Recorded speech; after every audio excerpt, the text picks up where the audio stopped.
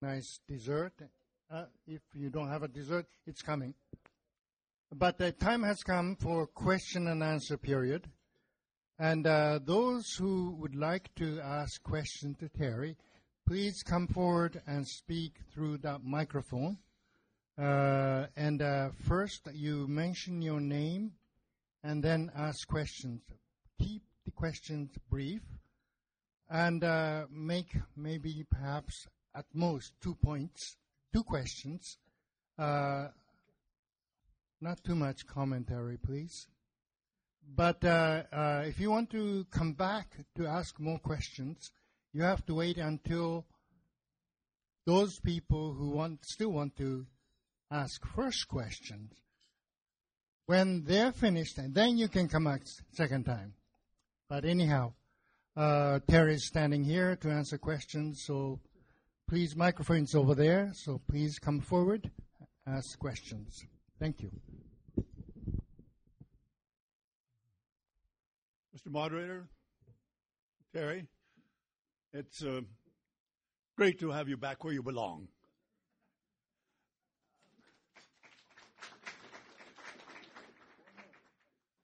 The question I want to ask is appropriate, I think, for a man of the cloth. I want to ask a question of morality. And I'm asking that question of morality because last week we had an outstanding presentation on the larger issues of evil and how they're defined, and evil and the good in the world today. Evil for whom and for what purposes, that complex issue. And I know this issue is equally complex, but it's central in my judgment. It seems to me that, as we all know, the United States of America has something like 854 military bases at some place, located someplace on the point of the earth. These bases have to be serviced, and they have to be serviced with energy. And the United States has to be serviced with energy. It has to be serviced and protected by these bases. Afghanistan, after the triumphant kind of campaign that's been waged, we're going to extend the Iraq war now into another war. I'm suggesting to you, and I like your comments, that much as I appreciate your kindness in talking about McMurray as a pretty place, it hasn't been decimated utterly. It is still it's still the wrong thing to do, to take the energy that exists there and in Saudi, pipe gas lines and oil lines for the dirty fluid down to the United States, where it can be manufactured in war materials to keep the wars going in Afghanistan and Saudi and other places. In other words, Mr. Chairman, I'm asking, there is a moral issue here that overrides all the technological advances that we are making. Would you care to address that?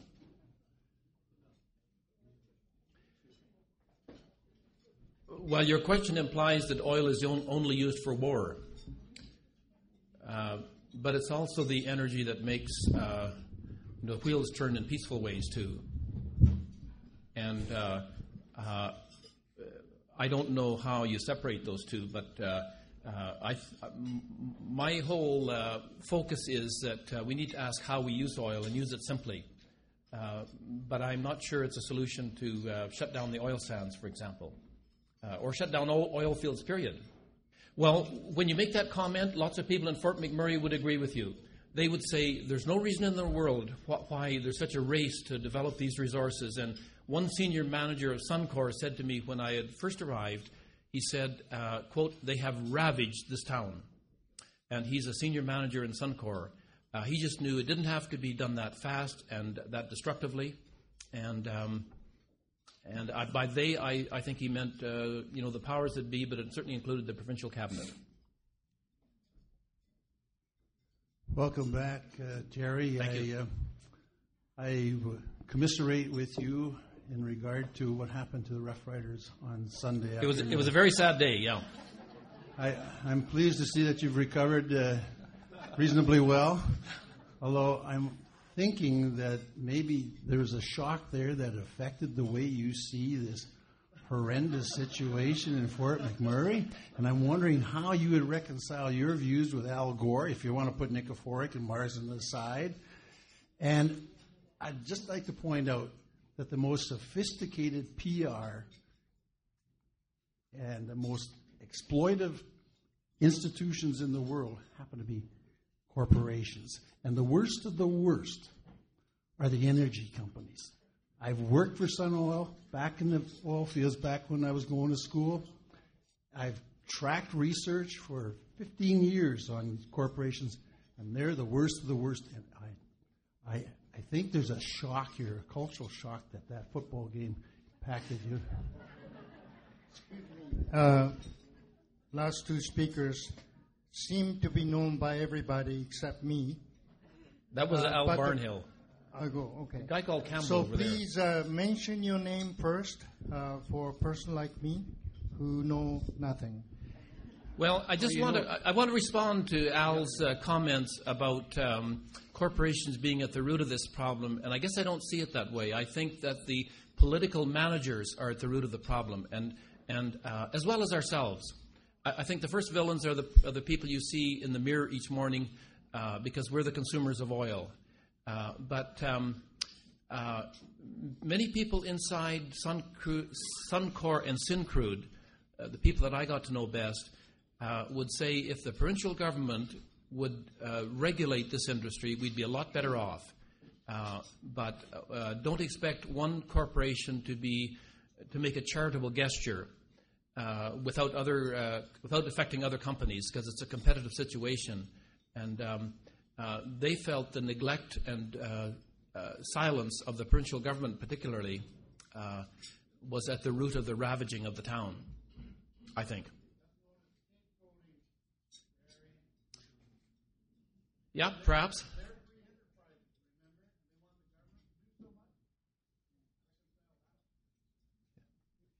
If you want to make a comment, please come up here. Mitchell, Terry, with tongue-in-cheek, we wondered if you were being paid a retainer by the oil companies, as Sean Ward is being paid by the nuclear companies. No, that wasn't my question. I was interested in your comment about the media. I think the media have a lot to answer for, as well as the provincial government. I've noticed, and recently you mentioned, I'm a member of the local Kairos committee, as you know, and we've just had all of our funding from CEDA cut as of the 30th of November, and we are quite concerned about that. However, in terms of media, I am quite alarmed by the fact that our local paper, and I confess that I also get the Globe and Mail for real news up to the minute, that our local paper completely ignored the Colvin affair for a week until it had been on the headlines on the Globe for a week before it ever appeared in the Lethbridge Herald. And I am concerned, and I wonder if you would comment on your thoughts on the responsibility of the media in getting the story out. There's also, I should say, in the Globe today, a quarter-page article on the Kairos cuts. But I do think that the media have a lot to answer for, in our local media, particularly in terms of getting the real news. Well, sometimes it's the stories you don't tell that are the problem. But in yesterday's paper, there was an article on the fact that the oil companies were not living up to their agreements around their reclamation of land. And what wasn't included in the article was the fact that technology is all there. The technology has arrived. There's just the will of the corporations to do it, and the will of the political jurisdictions to make sure it happens. The story's not reported. My name is Van Christou. Thank you so much, Terry, for bringing this message to us. There were surprises in it. I was really surprised and pleased to hear that the social picture in Fort McMurray is not as disastrous as many people report. I'm really glad to hear that, but I'm not surprised in a way that I think we Canadians have good heads on our shoulders, and they're good people moving in there for the most part and trying to make a good place to live. However, I must back up a little bit and support Gordon over there on this moral issue. Where does the blame come from? Of course, your your whole thesis that we're responsible in the final analysis, individually. Our expectations in this society, in this room, are way beyond what we deserve. If you look at what we all have in this room in relation, and I know a number of you have traveled to the third world, when you look at it in relation to the way people are living in the rest of the world, there's no way that there's enough material, enough energy, enough anything for even a tenth of the people of this world to live the way we're living. And yet here we have it, and we expect it, and we expect more. So the problem really is there. But having said that, we're also living under a system, and you put blame on government, of course, but government responds to pressures. And if there's not enough pressure coming from the people, there's always pressure. You can count on there being pressure from the corporations. And they're good at it, and they have good mouthpieces, and they have clever lawyers, and they know how to handle our city councils and our provincial governments and our federal government. And they do it effectively, and they win out in the end. And the only reason, in my opinion, that there's as much responsibility in Fort McMurray by the oil companies as there is because of the environmental groups. If they weren't around putting pressure on them, they'd be cutting corners like crazy, and we'd have a much greater disaster than we're having today. So thank goodness for that. But having said that, I've got to ask you, don't you think that we're being over-responsive, our government is being over-responsive to the pressures that are coming from south of the border? When during the Bush years, they declared that the most important policy in American policy making was to supply sufficient oil to the United States for the next 10 years. That's when Fort McMurray came on board, and that's what's developed it, and we're responding to those demands. Do you think that we have the guts and the wherewithal as individuals to influence our government to take our own route rather than to follow what was said in Washington? Well, I think that's very urgent. I can only repeat what you said, Van, that pressure needs to be there, and it isn't. And corporations are very powerful advocates for what's in their interest. Something else I was going to add to that, and it's just slipped my mind. It'll come to me in a moment. Austin Fennell. Terry, I haven't any doubt that the people that you tended to meet within Fort McMurray were people of pretty good quality. But it's a resource town. And I have to wonder about another side of the life of the people who are there and what that social environment is like. What's the life like in the resource camps, the place where people are living? Not in the apartments in the city. And although this example is a little dated, our son-in-law worked with the RCMP up there a number of years ago, and it was the most difficult place in his career where he's had to work. And I was telling people at our table that he was patrolling that highway south, pulled over a person who, when he got out of the car, attacked him and nearly killed him. And it was because another person got out of their car and came to his assistance that he's alive today. Now, I wouldn't want to exaggerate the meaning of that illustration, but still I'm trying to get at the point of another kind of life that may be up there that isn't so well demonstrated in those who are fine, upstanding citizens. Well, that's certainly true. If you go to Fort McMurray and expect it's about the same size as Red Deer and Lethbridge, but if you expect it to be that kind of a city, you'll certainly be disappointed because it's a frontier town on the edge of the universe and all the things that you see in a boom town. But it was my reflection that there were two different communities of Fort McMurray. There are the people who come and stay and make this their place and make it a very healthy community. And there are the people who come for 18, 19 months to make lots of bucks and then leave. And they're often, they bring the unstable element to the community.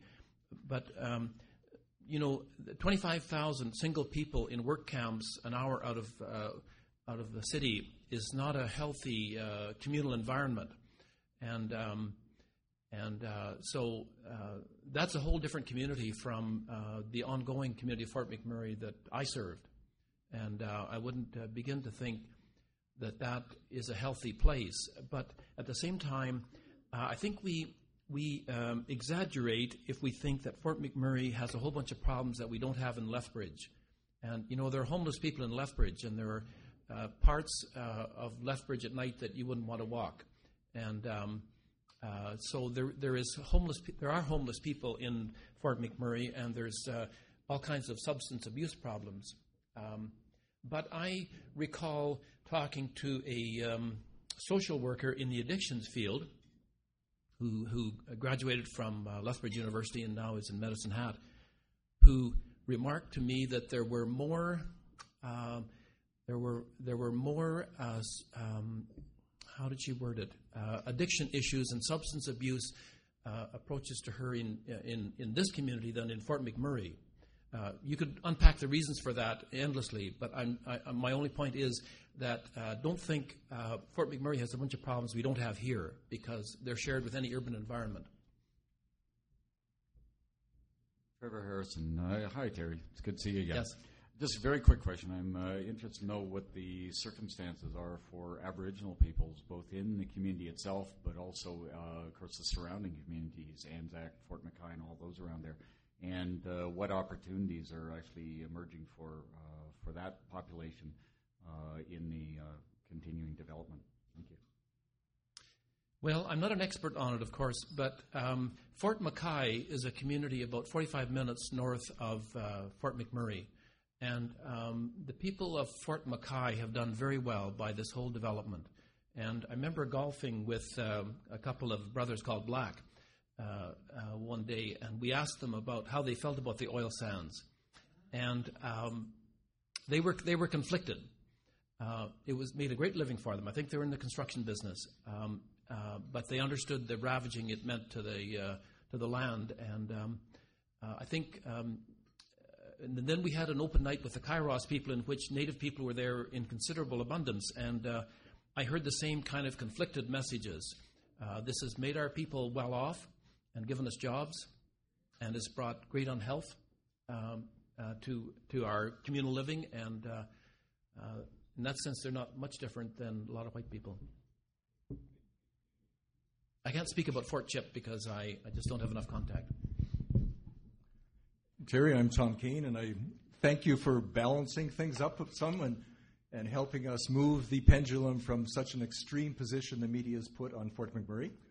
But I had a prof one time that said, when you go to change the perspective and the pendulum's over here, it's very hard to stop it when you get to the middle. Mm-hmm. It quickly goes over to the other side. And so there were some people at our table were wondering if you had flipped from and had gone to the... and got on that pendulum ride, trying to balance it up. Did you get caught on it and get over to the other side? Whatever imbalance I have happened long before the Grey Cup game, anyway. Yeah. Well, I cheered for Saskatchewan right up to the last second. I think the game should have ended sooner. Back to this point, there's a rally in town on December the 12th about climate change, and you quickly made one quick comment about, well, I think everybody in here is concerned about climate change. Now that we're worried about, are you over here in the pendulum, are you still concerned about climate change? And are you coming to the rally at City Hall December 12th at 2 o'clock? And if you are, would you help? You've challenged me to leave my car at home or to figure out if it's bad weather, how we get the city to loan us a bus and pick people up. So we carpool to get to the rally about Copenhagen, and we don't use as much oil. So will you help us organize a carpool for December the 12th at 2 o'clock? Are you still on board with that, or are you? I am on side with that. Yes. Okay. So do you want to help with carpool? Sure. Okay. Thank you. I think I just got snookered there somewhere. Yeah.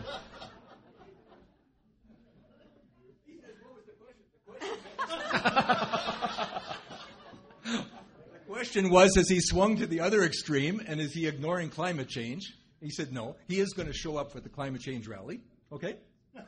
And he's going to help organize, he didn't realize he's going to help organize carpools because we shouldn't all be driving our cars there.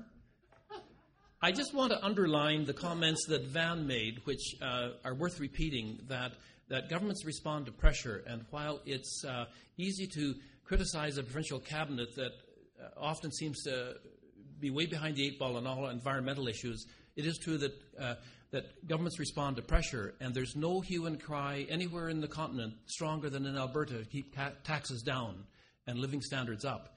But I believe if we're going to change the health of the earth, we will all settle for a lower standard of living, and we'll probably live with increased taxes or some version of that helps to pay for looking after the earth and one another. And Albertans are a long ways away from supporting a provincial party that would raise taxes and do a better job of looking after some of these things.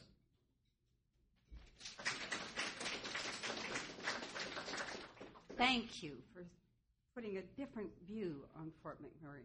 I was there with the Youth Justice Committee, representing our Youth Justice Committee here, and I just appreciate everything that you've said to ride that pendulum.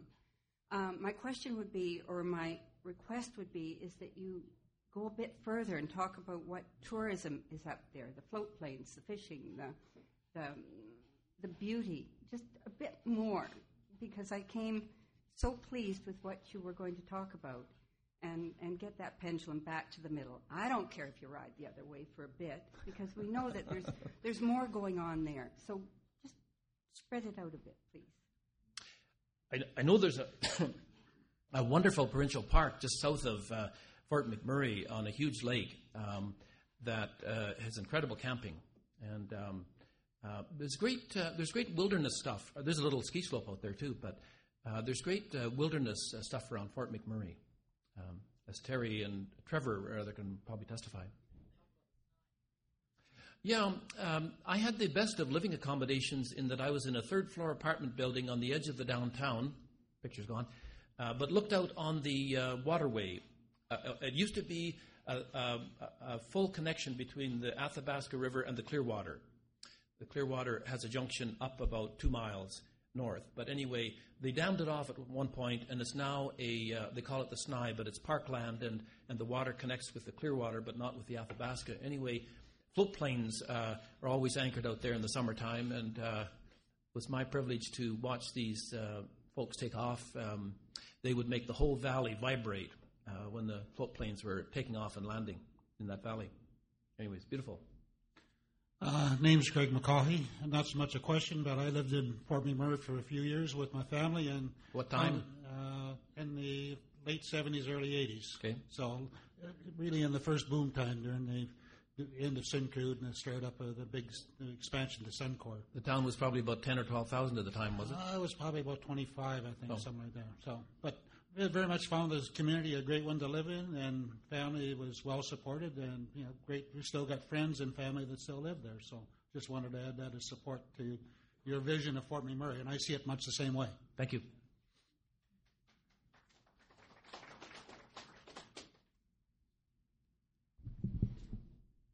Thank you, Terry. Knut Peterson is my name.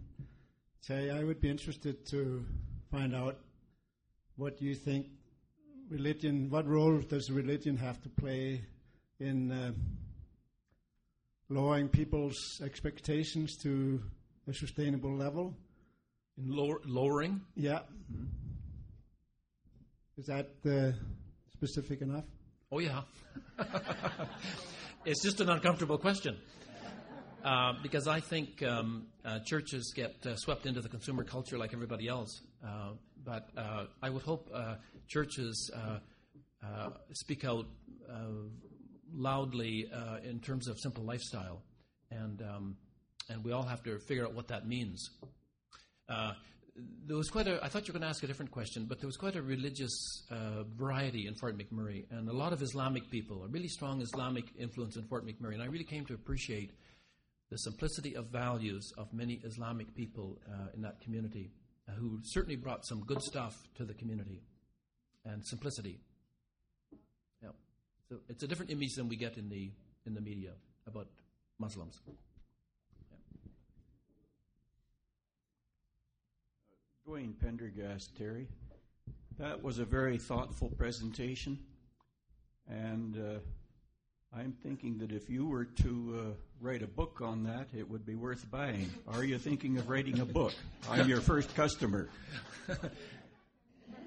Well, thank you. I'm thinking of writing several books, but I don't know which one first.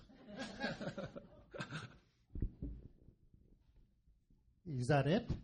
Anybody else who'd like to ask questions? I think we have 2 minutes, so can I add something? I said this to Terry. My name is Tad Mitsui, actually. I was thinking you had named yourself. Yeah. His story reminded me of my first visit about 18 years ago to Hiroshima, city of atomic bomb. And my brother-in-law arranged a guide who was peace activist in Hiroshima City. And so my wife and I expected a grand tour of tragedy of that nuclear weapon dropped first time on the human race. He didn't do any of that kind. First few days, we were looking at the beautiful Buddhist temples, opera house, art galleries, wonderful, wonderful seafood, etc., etc. And my wife began to be very irritated. Where's the atomic bomb? Where's the atomic bomb museum? Where's the peace park? So after 2 days, she finally asked Reverend Oye, who turned out to be a Pentecostal minister, where is the effect of atomic bomb? Where are the sick people? And he said, I didn't want to do that tour in the beginning because we are people living here. We created a wonderful community. I want you to see that there are people who love good food, who love culture, who love arts, before you start talking about atomic bomb. I am convinced, hearing you, that people in Fort McMurray is almost the same. They believe that the problem is our over-consumption of oil. They know that. But they want us to know, if this is your message, that there are people living there too. And I think this message needs to be carried. They are not oil sand people. They are people. Any comment? No, I agree.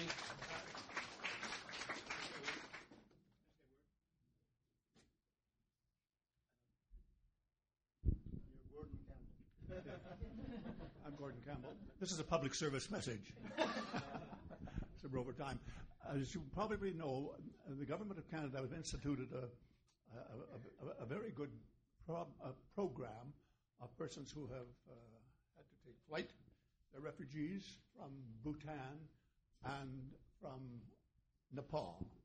And these Nepalese are coming in at quite a number. And it's important, not only for the government to do its share in providing accommodation and a roof and some literacy programs and how to recognize why the Queen's face is on the dollar bill and all such things like that. But the other side of the coin is for the community to reach out to these people and let them know a little bit that we're friendly, that we've got excess. We can share it with them. We'd love to share it with them. They're gentle people. Many of them can speak a bit now of English.